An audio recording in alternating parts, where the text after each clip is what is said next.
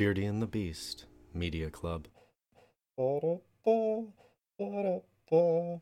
This is a placeholder intro song. Thank you for joining us for the Beardy and the Beast Media Club, a discussion into a piece of media where we don't shy away from spoilers. We will seduce those spoilers like an unfaithful fiancé. We are available here and on many other services with a list available at beardyandthebeast.com. My name is Drew, and he probably thought that I was going to imitate Wiesel. Devin? Oh, hi, Drew. Joining us is the incredible and talented author and filmmaker, Ashley Good. I'm at least as talented as Tommy Wiseau. I would say you're at least 15% more talented.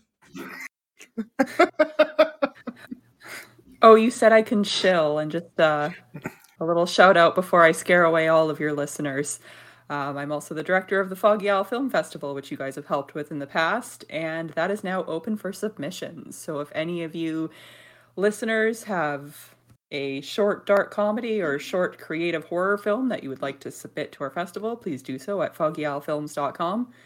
And I will set up a promo code later where you can type in BNB20 to save 20% off of your submission code. And I'm going to write that down now, or I will not actually set that up. I wrote it down too. We're good to go. I didn't. I'm leaving that with you guys. And where can your books be found? Oh, you're so sweet for letting me shill my books as well. They are available through all major online retailers. You know, Amazon, Barnes & Noble, Chapters, wherever your fine books are sold. Awesome. Well, today we will be discussing 2003's classic epic, The Room, from Tommy Wiseau. So, Ashley, was this film a bed of roses, or was it just constant Wiseau butt? I mean, I have breast cancer, so... That didn't escape me, like... when the mother was just like, oh yeah, I have breast cancer, and then there was no reaction, and then it was never brought up again. For the record, I feel like it's bad juju to say words like that out loud, so like, knock on wood, I am healthy and I do not. But yeah, I mean, I could just throw quotes at you all night. I mean, Devin, tell me about your sex life. Well, that was easy.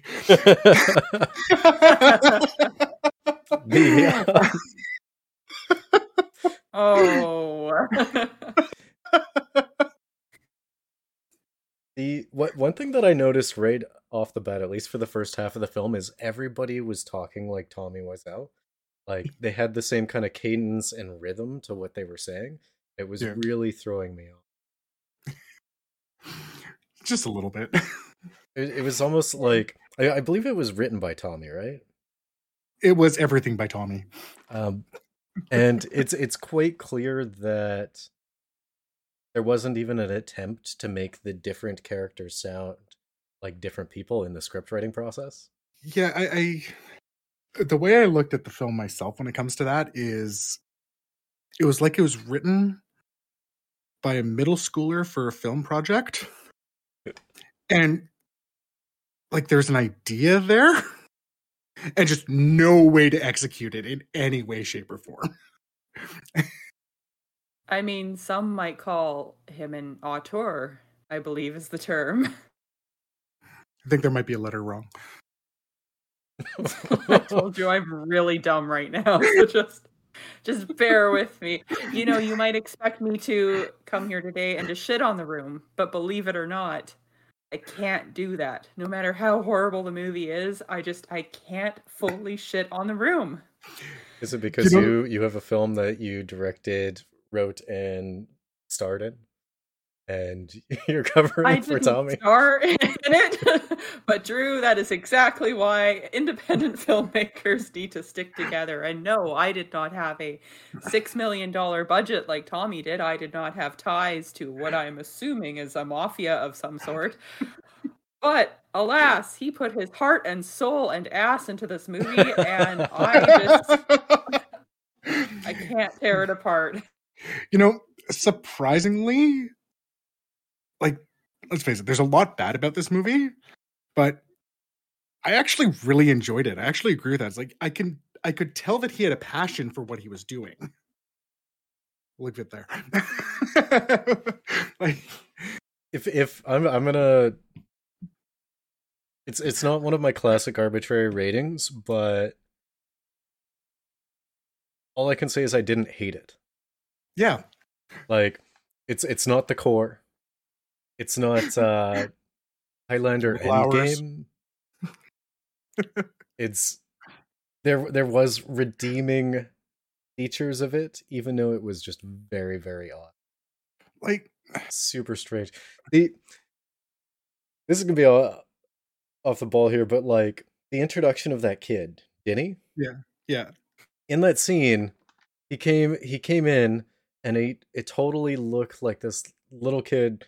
I guess not little kid. He was supposed to be like college age or whatever, but it looked like he was lusting after Lisa and what's his face. I don't know what Tommy's character's name. I think it was Tommy. No, it wasn't Tommy. No, it was like Oh. Don It was or like John, Jason or something. Johnny. Before Oh. you get too into the explanation of this film, shouldn't you maybe read out the synopsis of it for, your lucky viewers and or listeners that haven't had a chance to watch this movie? Because the synopsis itself is gold. Well, that is amazing. First thing I'd be saying is, why are you listening when you haven't watched the film? It's the whole point of Media Club. What's the film? Or I mean, don't listen to this and get all the story beats. Oh, look, we're done. Well, in conclusion, I would like to give the room 3 out of 5 spoons. By the way, how have you not commented on the spoons that are in the background of nearly every scene? It was spoons. And that's Is what there the whole like thing in the cult, like, okay, so the cult movie, so there's like little rituals and everything if you go and watch it live, usually with friends. If you guys remember what those were like back in the day, Mhm. events with friends, they were wonderful. Every time a spoon appears on screen, you have to throw a plastic spoon because there are so many references to spoons in this film.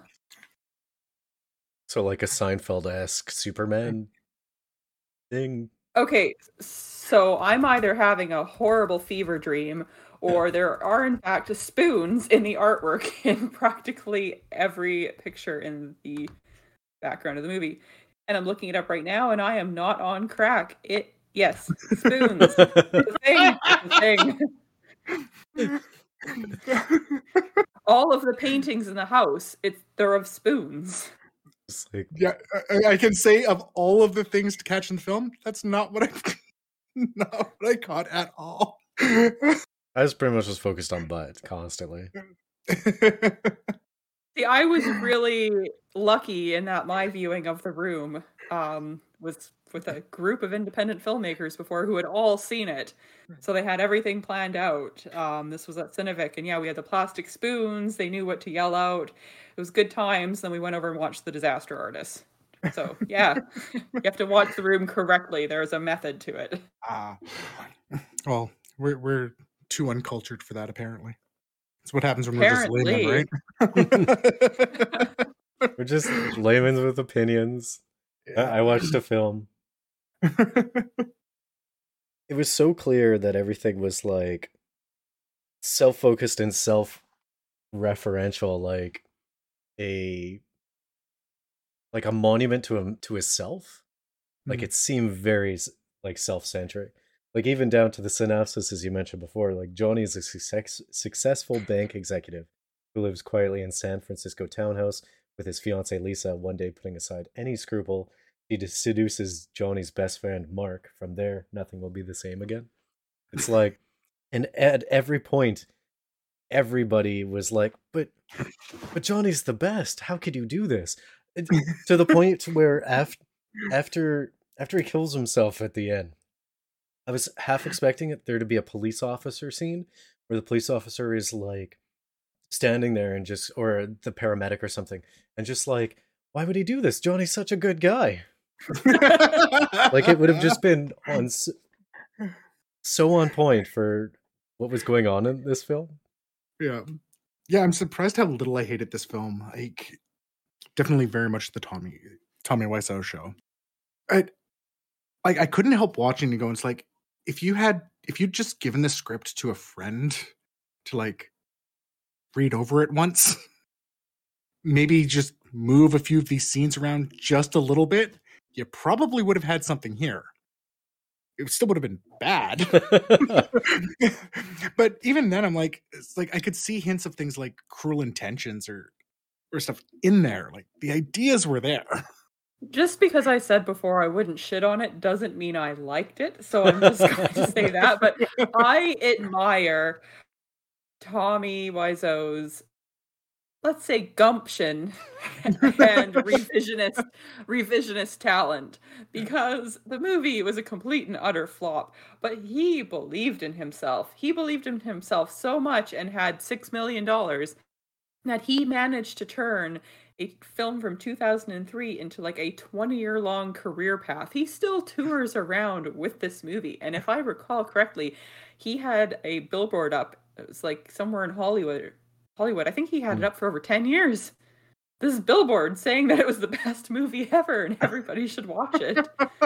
Like, I wish I believed in myself enough to invest in myself in those ways and be comfortable enough to show my pasty white ass on camera, but I don't have that, as I said, gumption. So to that, I commend Tommy Wiseau. Well, considering how self-oriented this entire film was, I wouldn't be surprised at his personal focus, I guess you could say. His willingness to go to the end to show everyone himself. Butt and all. I do Just kind lay of himself out there, Bear. Some people have suggested that this whole film was just, a way for him to launder money. But I would like to suggest an alternative reason behind The Room. Think of it. This film took months and months to shoot. It went well over schedule. It went well over budget. What better... Oh my God, what is the word for alias? Alibi. What better alibi if you were to, say, commit some murders or such, than to say you were working on a $6 million movie for the last few months? I present that perhaps... Huh? I don't know, lines. I don't know. It'd be hard to do if you have the entire cast and crew on every scene, regardless if they need to be there or not. I'm just saying, Drew said that E.T. was an allegory for like Hollywood pedophiles, so I would like to just randomly throw out the idea that Tommy Wiseau is a murderer. No, completely unfounded, of course. Don't sue these guys or me. I actually have a theory about this film. I'd love to hear it. I had one developing when they introduced Denny, because like there was this whole weird thing where it seemed like this kid was interested like in this couple, but not in like a regular friendship way. Like when he hops on the bed and they're all having this awkward pillow fight, it's just I just like to watch you two. And I'm like, is this kid trying to like seduce this couple? And I also, at that time, I thought he was much younger than he was. And I'm like, oh no, it's happening again, E.T. But my current theory is, I think this entire thing was a way for Tommy Wiseau to at least kind of hook up with Juliette Daniel. Because unless I'm crazy, I think the only person she actually, at least the only person she's actually topless with and like full grinding on with is Tommy Wiseau. Whereas when she hooked up with Mark on the staircase, which weird spiral staircase with no carpeting, not a great idea.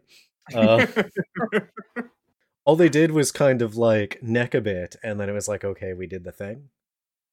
Considering how extended every other like sexual encounter in this film was, that one stood really out to me. It was almost like, yeah, you're supposed to have sex, but like we're not going to do much. You could be topless in all the scenes with me, but not with. So you're saying that this is in fact a $6 million catfishing operation? I think so. Well, I mean, he liked the sex scene so much he wanted to do another one, and she was like, "No." It's like, I got $6 million. What are you gonna do? Have you actually read about his history and Not all at that? all. Finances? Oh my god, you guys, The Room is so much more than a movie. Oh no. The Tommy Wiseau rabbit hole goes deep. You're the expert here. Yeah. I'm not, though. I watched this years ago, and I'm just recalling to the best of my recollection. But I highly recommend not only watching the Disaster Artist movie, but reading the book. The book was like so much better than the movie, and it will, yeah, it's very entertaining. Don't buy my book. Buy the Disaster. Actually, no, buy my book. I need the Yeah, name now. buy Ashley's book. Just Oh, I can say I've not looked into anything about this. Now I want to. oh, we can throw Disaster on the list. Yeah, I'll have to. Absolutely. I mean, this should be a two-parter. You can't discuss The Room without the movie satirizing The Room and then the book based on, yeah, it's just very important. I just watching it as something like self-sufficient and standalone. It was hard at times. Not as hard as Tommy's firm white butt, but it's definitely so firm, right? Like he's clenching the whole time. Oh yeah, 100%. He's trying to make it look good.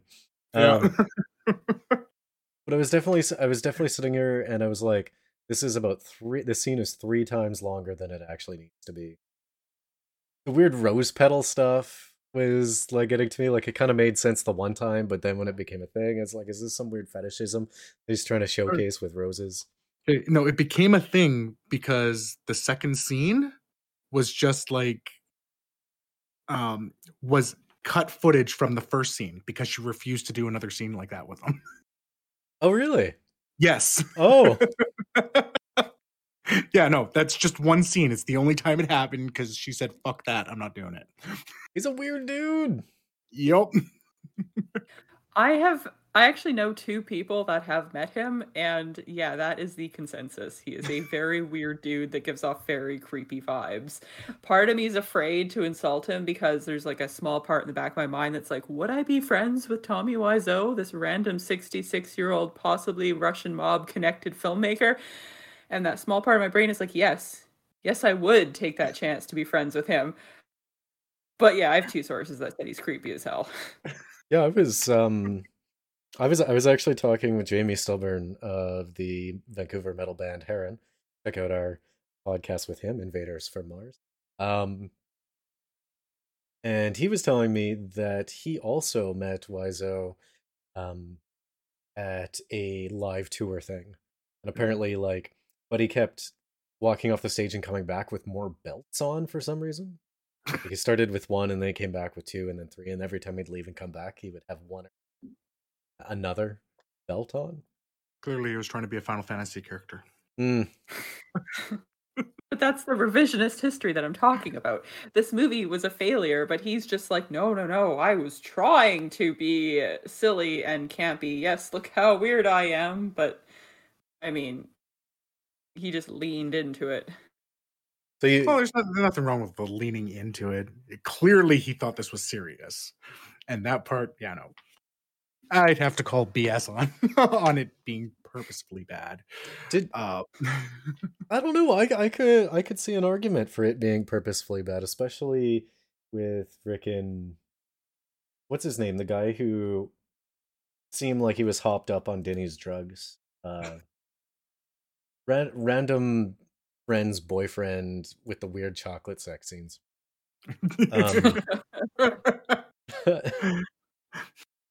There's no way someone acts like that in a drama and the director thinks this is perfect, this is the tone I'm searching for. That seems intentionally campy to me. So okay, so this is where sorry, Devin. Oh, I was gonna say, it's like I felt like it was like I think there was an intentional camp, but I think the feeling I got from it was This guy's just watched daytime soaps all the time, and he thinks this is how stories are written. Like that's the type of camp I got, not the I'm going to go watch Velocipaster. I want to watch that. It's on the list somewhere. So, while filming one of my shorts a couple of years back, I had cast this one actor in the lead role in the short, and he forgot every single one of his lines.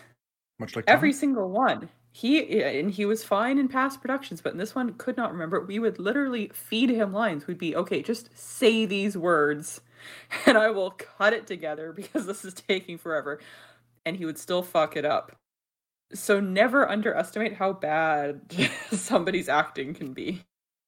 I say as a non-actor. Well, as the most premier actor that you've worked with, I would say it's not actually that difficult. Yeah, from what I heard, you stole the scene. Says that one reviewer. Better than the other review that said I was responsible for ruining their year. That's overly harsh. Like, I really enjoyed Pity Party. Thank you. Check out Pity Party. Available on... Is it still available on Amazon? I'll stay alive another day. What? On Amazon? No, it's on Vimeo now. The whole Amazon thing, they kept suggesting it alongside German softcore porn. Nice. So people would go to watch it, be like, there's children in the first scene. And anyway, I'm pretty sure that's why it's just sitting at 5 point whatever on IMDb, because all these Germans wanted to jack off to it, but it was just an indie comedy. Speaking of like weird chocolate sex boyfriend, I totally was getting the feeling that the weird drugs storyline that Vinny bought drugs from this gangster who was going to shoot him because he owed him money for some reason, something drugs, was somehow funneling to weird chocolate sex boyfriend. And that's why weird chocolate sex boyfriend was like tripped over his shoelace, fell a foot, and was like knock nearly unconscious and was acting really weird. Like, I thought there would be something like that, but nope.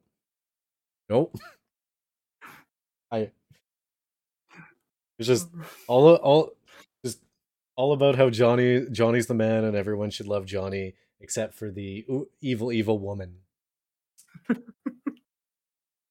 was sitting there at like points I was like, she's not a good person, but why is everyone acting like she's like a villain? That she's just like fully toxic. Hardcore gaslighting. They're trying to gaslight her out of that relationship so they can all have a chance with Tommy Wiseau and that sweet, sweet white ass. I'm pretty... At times, the biggest twist to me was that Denny liked Lisa. I totally thought Denny was into Johnny. Yep. The biggest twist to me was that the rooftop scene involved a green screen and not actually the backdrop of Los Angeles. Yeah. I know. I definitely noticed that. Totally a staircase. That made perfect sense for sure. Yeah. It's like they would walk into the staircase for the rooftop and then immediately go left. It's like, but there's nothing there. See, I used some of that Wiseau misdirection because I presented that as a joke, but initially I did not realize it was a green screen for like 5 minutes. I was watching this, and I mean, I had a drink or two, so that probably influenced it a bit, but I was finally like, oh, it's a green screen. Everyone's like, yeah, absolutely. Like, it would have been cheaper to actually just film that on a rooftop, if anybody knows anything about green screens and editing and stuff, but no, he went that extra mile. I would... And he had a rooftop, like, I think I read he actually had a rooftop available to him to do the scenes, and just didn't use it. Is this why the money laundering conspiracies come up, like him just making super weird choices like that? Hey, you're figuring it out. I do finger guns, but yes. I'm I would be probably interested in knowing if any actors or starlets, went missing during that 2003 filming period, just to see if there's anything to my theory. Let the Googling begin. That made terrible life decisions when it came to making the films. Never entered my mind for conspiracies like that. I just thought it was a poorly put together film. Like nothing made sense. Nothing was together. Everything was to prop up Tommy. Everything was to knock down Juliet's character, Lisa. It was like all I got through the entire thing was like, this is a weird filmmaker just trying to like immortalize in film a bad breakup he had, while trying to.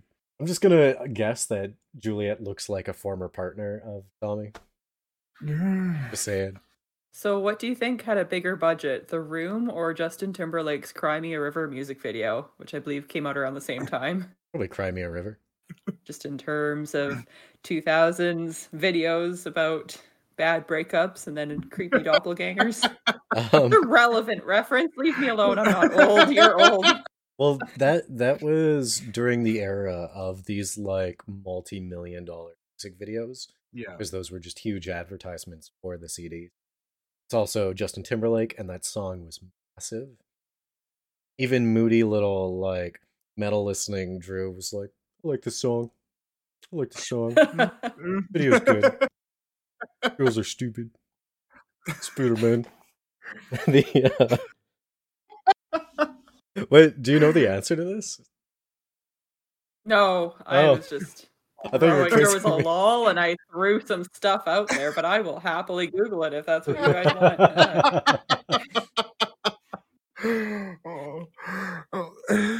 I'm just an old lady making some 2000s references. What do you want? Yeah, I don't even know what to say. Well, the consistencies with the characters didn't make sense to me as well. Like, take Mark for example.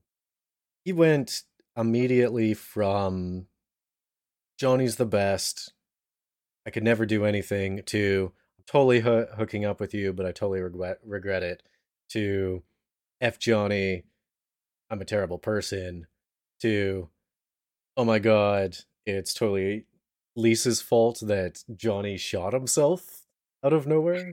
I'm just like, the characters didn't make sense. They weren't believable. Well, the acting didn't make it believable. Like this is where I go and say it's like it felt like there was a story there. Like he had something written out. He had an idea in his head. He just had no one there going, it's like, maybe we should change this a little bit. Maybe give it some structure. Maybe, actually have a bit of a thing with Lisa trying to seduce Mark instead of going from like, I'm like, oh, Mark doesn't seem like too bad a guy. And then like 5 seconds later, I'm like, oh, you're a dick. What I'm gathering from this conversation is that The Room really is representative of the time, of the 2000s era. It was just a lot of men not being told no and doing what they want. So But all of creepy men like Justin Timberlake in his music video with his Britney Spears doppelganger, which we find out almost 20 years later he was being not a good man behind the scenes. I'm just saying. I would maybe agree with this, except for the fact that in this film, the only person who didn't understand the word no was Lisa. The fact that she was just like constantly pestering everyone. Yeah, Mark while playing Johnny, and Mark's like, leave me alone, stop calling me, and she's like, but I miss you, I want to have sex with you. If a guy did that, even back in the early 2000s, there would be like restraining orders. But a guy wrote those lines and directed that scene and edited that scene. If you can call it directing. Or writing. I may have alluded to the fact that Tommy Wiseau is laundering money and maybe murdered somebody, and the whole thing was, a product of a sexually not great time for women. However, I'm not going to say he didn't direct or write this movie. Filmmaking takes work, and an indie filmmaker never shits on another indie filmmaker. And that's how The Room gets so popular. I mean, I've never made a film. Cheerleader. Which is for the record, Ashley is not the jerk in this conversation. Ashley is the one being very respectful for The Room, whereas Devin and Drew of the Beardy and the Beast podcast are just taking a dump all over this film because it's not good. No. And I can't be dishonest. I am for sale. Look for like human trafficking offers. Like, what are you hoping for? Hey, little does everyone know that that people could choose to pay us money, and we will not say necessarily bad things about their films. I will not. Wait, is this a blackmail operation now? I don't have any money. Don't shake me down to delete that review on IMDb, you guys. I will do a review of a film if paid. I will just not say any of the negative things that I'm thinking about it. Yep. Be 100% truthful in a review otherwise. I am for sale. As we discussed before we ever started the podcast. The weird character inconsistencies, because I keep wanting to shine a spotlight on this.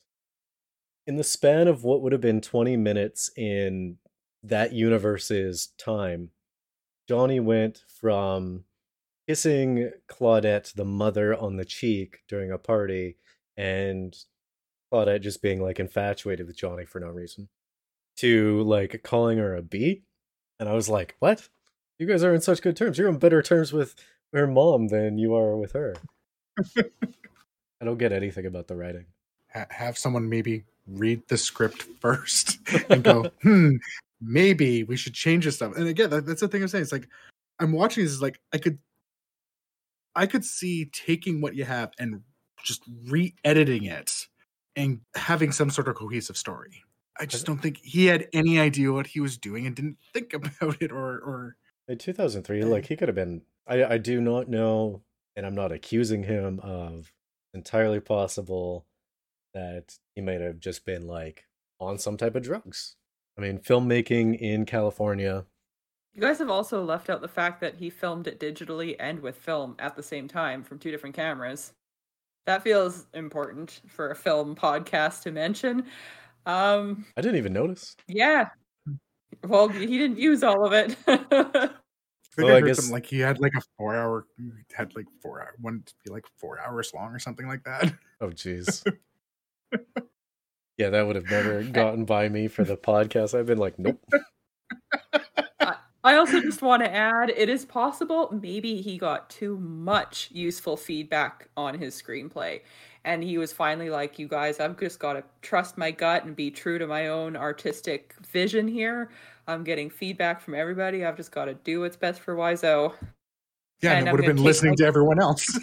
I'm going to take my kindness hat off now and say, or he's a really shitty writer. However, at least he wrote something, because you wouldn't believe how many writers are out there that have ideas and have never written a page.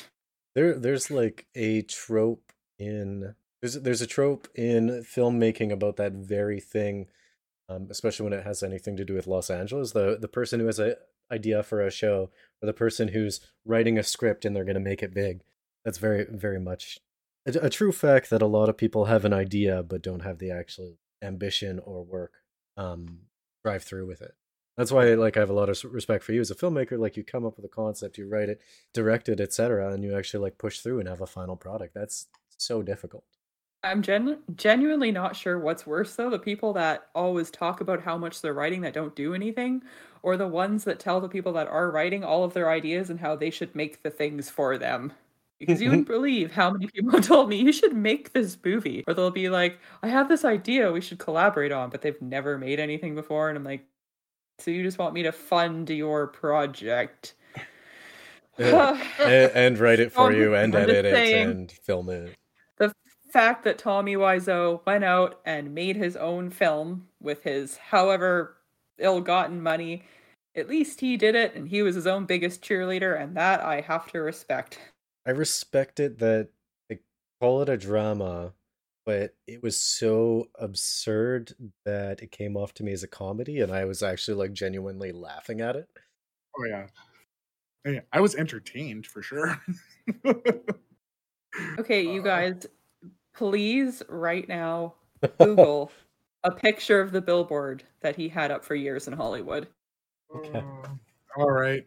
Devin, your life will be better for this. Drew, you've hit rock bottom a long time ago. I mean, this is just... I mean, harsh, but true. Sorry. Write about that in the tear-soaked pages of my diary. The best movie ever, it says. Because if you put quotations around something, it means somebody has said it and it must be true. Oh, obviously. I mean, I do like the fact that he's leaning into its negativity. It's like when I can't think of. So I think maybe Kevin Smith, as silly as he is, kind of. I think he did one of those things where they take a negative review, selling point. I believe we saw that with Little Hours, the negative Christian reviews. Yes. That they just. Hey, you know what? Maybe this film had remnants of like the Decameron and the fact that it like maybe it was just 7 pages, and like everything else was just made up on the fly. No, apparently, because Tommy Wiseau was having to read from cue cards because he couldn't remember what he wrote for his own lines. Oh, that would make sense why his delivery is all weird, and he's always looking somewhere different in one shot than he is. There was one author, I can't not remember who it was now. It was that same type of thing where it was just, she had a book that sold massively because it was just that bad. It makes me wonder if someone like that would lean into it as well. I mean, I really think he was a product of his time, and I don't think he could have the quote-unquote success now if The Room was to come out like right now. He came out right before social media really blew up, and he still had more control over his messaging and over his identity and branding before everybody else could have their say. So he could go out and, make the merch, make the billboard, and get people talking about it, but they couldn't communicate effectively enough to be like, actually, that movie's shit, to warn people not to see it. And there wasn't enough noise to drown it out. I mean, the novelty of a movie that was so bad was still there, but I think if it came out now, like he did a movie with his friend, oh my god, the guy that wrote The Disaster Artist, the guy that played Mark, what's his name? But he did a movie with him like a few years back now, right? Called BFFs, and I don't think anybody saw it. I know I didn't watch it. Oh, Greg Sestero. I was probably just trying to cash in on the hype. The hype almost 20 years late, but yeah, exactly. He tried and nobody saw it. Well, Best Friends came out in 2017, so did The Disaster Artist. So yeah, if he had a heads up, audience. He's probably just trying to cash in on that hype at the end. I think people still, like, even with social media, I think this movie still actually probably would have become what it has because it's so memeable.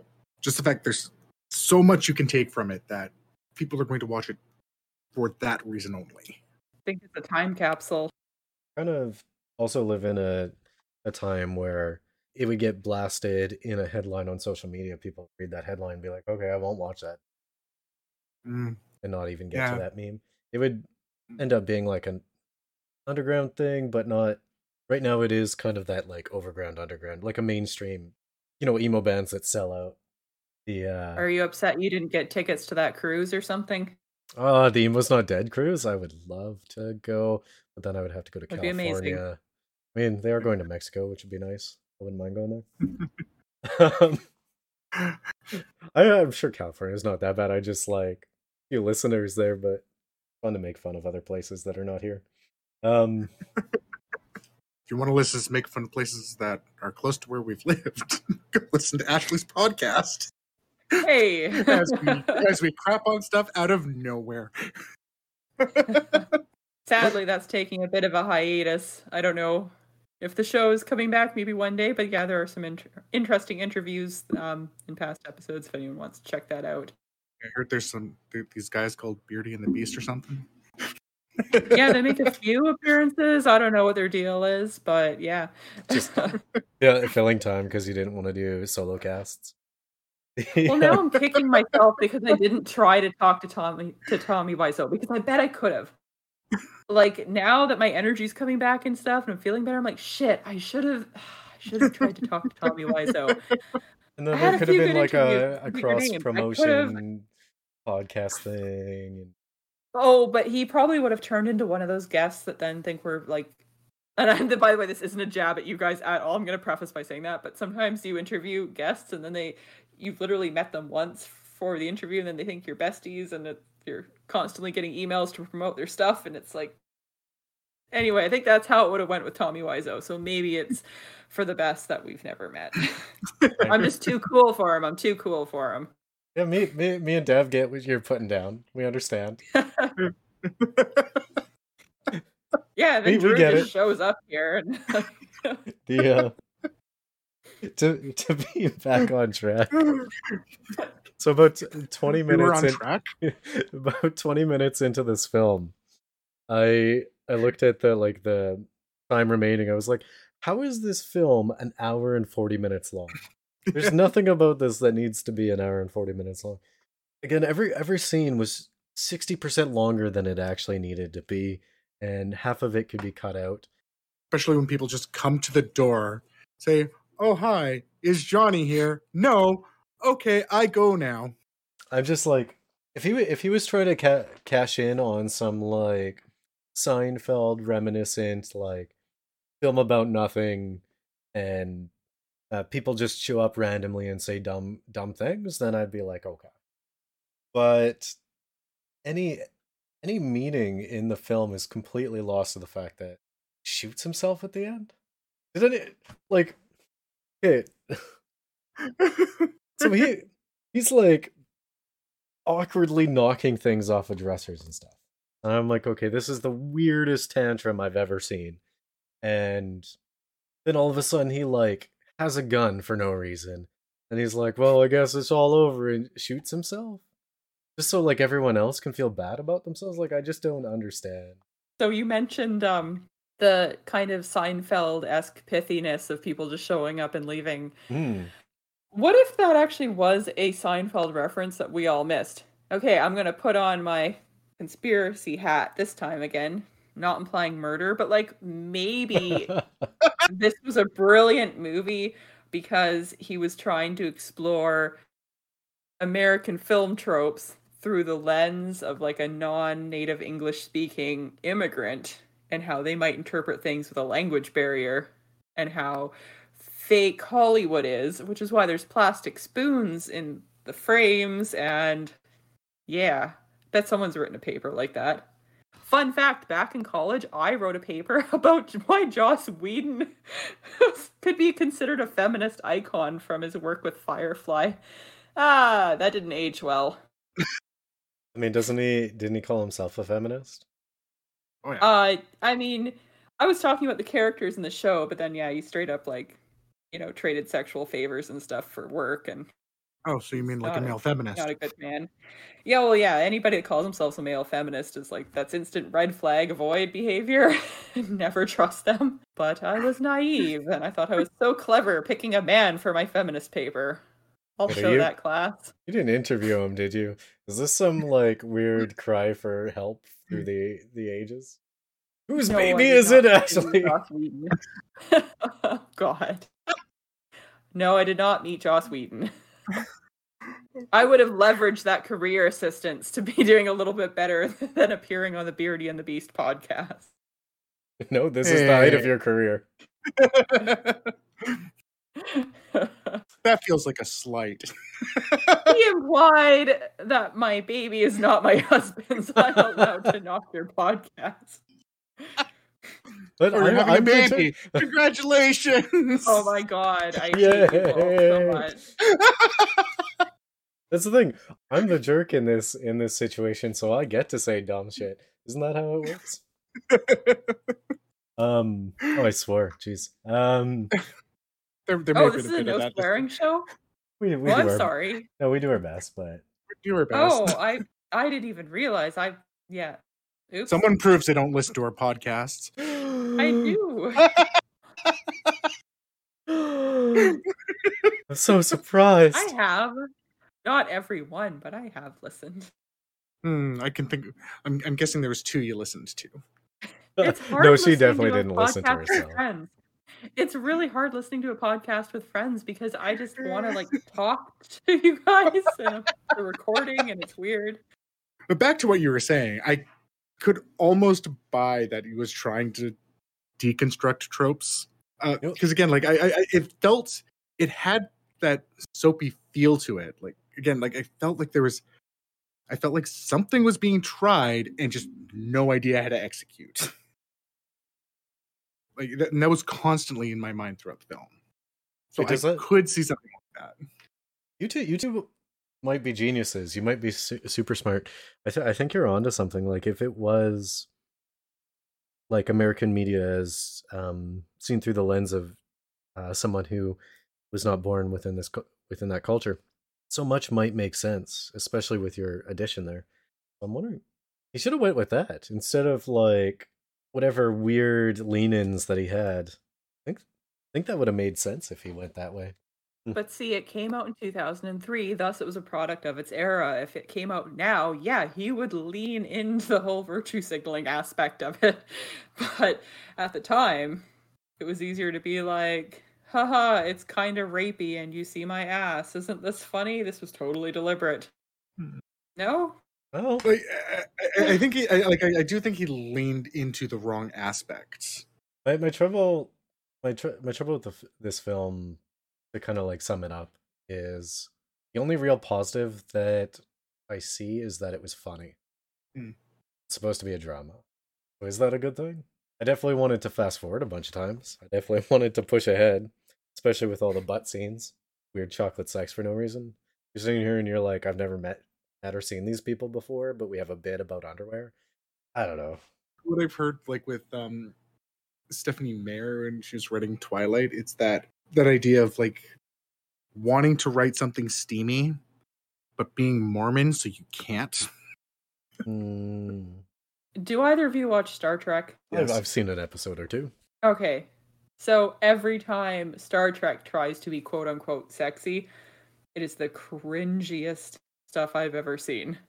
Written by people who may have never had sex before. Most likely. A la Twilight and The Room. Again, it's his idea of what he took his examples from, again, felt like Days of Our Lives instead of, anything else that existed. It just had that super soapy feel that it felt like that was the only experience with media he saw when he went to write this film. At least we can be happy that there isn't some online campaign for the Wiseau cuts with all the the cutout footage to make one giant 4-hour long movie, because people would subject themselves to that. There. It's probably out there. And they'd probably end up like Johnny in the end of the movie. In both digital and film. So what scenes were digital then? Like the rooftop ones, I think, then? I think the entire released movie was digital, but he also shot it in film. Oh, at the same time? Yeah, because he didn't know the difference, and I know you were talking about the over budget and such. He didn't know the difference, and unlike every other film production out there where they'll rent those cameras, he purchased these massive, expensive cameras outright. Yeah. And because he didn't know what he was doing, he's like, well, I obviously need both. Yeah. I think they were actually attached to each other too, which would mean that one camera has a slightly different angle than the other. This would make somewhere out there's another version that's a little bit off. Wondering if that would make the film angles of the 4-person football tossing alley scene actually make sense. Where there's people talking and it's for 30 seconds it's focused on the two people who are not talking. I think it was It was Tommy and Denny, Yeah. and then Mark and the weird psychologist that got added to the film for no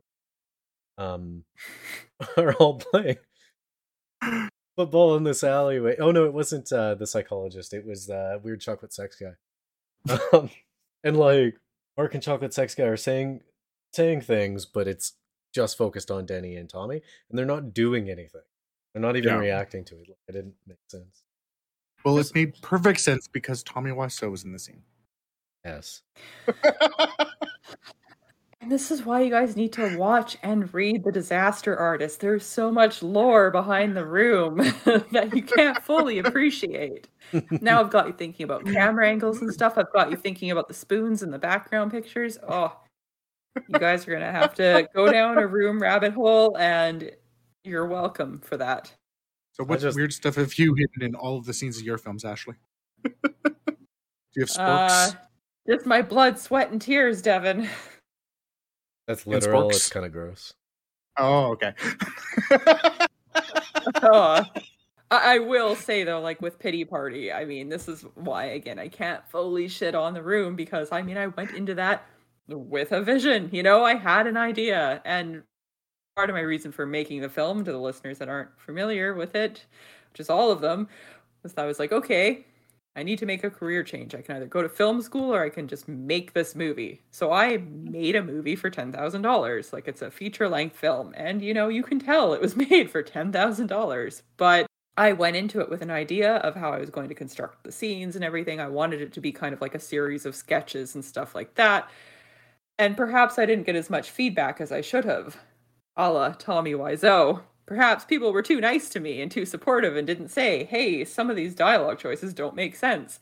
Because, you know, my Ashley brain will make connections that other people aren't necessarily getting when they're watching the movie. So I've found that people that go into Pity Party with an explanation about what's happening seem to understand it and like it much more than those that watched it blind. So yeah, sometimes you just need to creatively figure stuff out. I don't know where I'm going with this. I'm just trying to make myself sound smarter than I am.